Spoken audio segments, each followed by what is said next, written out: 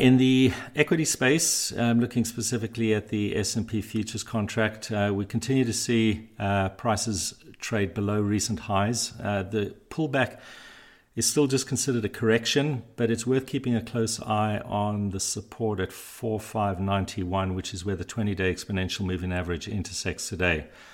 It's seen as quite an important short-term pivot support. If we do see a break of this exponential moving average, we're likely to see potential for at least a deeper correction. At this stage, though, while it remains in place, the correction appears to be a shallow one, which has been the norm lately, and any resumption of gains would signal scope for a push to fresh all-time highs again. So 4591, the key support in the S&P futures contract.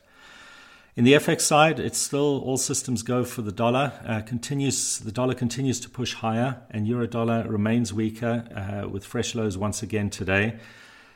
There's potential for a move down towards 113.75 next, which is a Fibonacci projection level, but scope also potentially further out for a move towards the lower end of 113. In cable remains weak as well. This week on Tuesday, the doji reversal candle was pretty effective in identifying the end of the recent short-term corrective bounce. It was a 3-day correction and an early signal that the downtrend was likely to resume. We've seen that unfold, and the contract has continued to push lower. There's scope for a move down towards 133.54 next. Gold is holding on to its recent gains, and there's potential for a move towards 1878 next, and scope for a move above that level as well, perhaps towards the 1900 psychological level further out.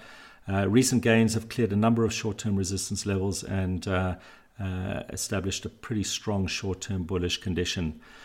Brent and WTI are not really going anywhere at this point. The underlying uptrend remains intact, but it's worth keeping an eye on support at $80.20 in Brent and the key support in WTI at $78.25. Any break below both those support levels would suggest scope for a much deeper pullback, but as long as they hold, the underlying short-term risk remains skewed to the upside, at least for now.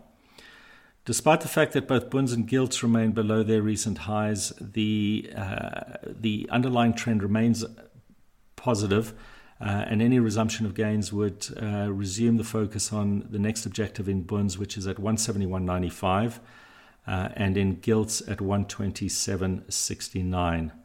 Finally, on the EM space, interesting price developments in dollar Brazil, just sticking with the LATAM space. We saw dollar Brazil continue to push lower yesterday, and it's approaching a fairly important short-term pivot support at 535.86, which is the base of a bull channel drawn off the June 25 low.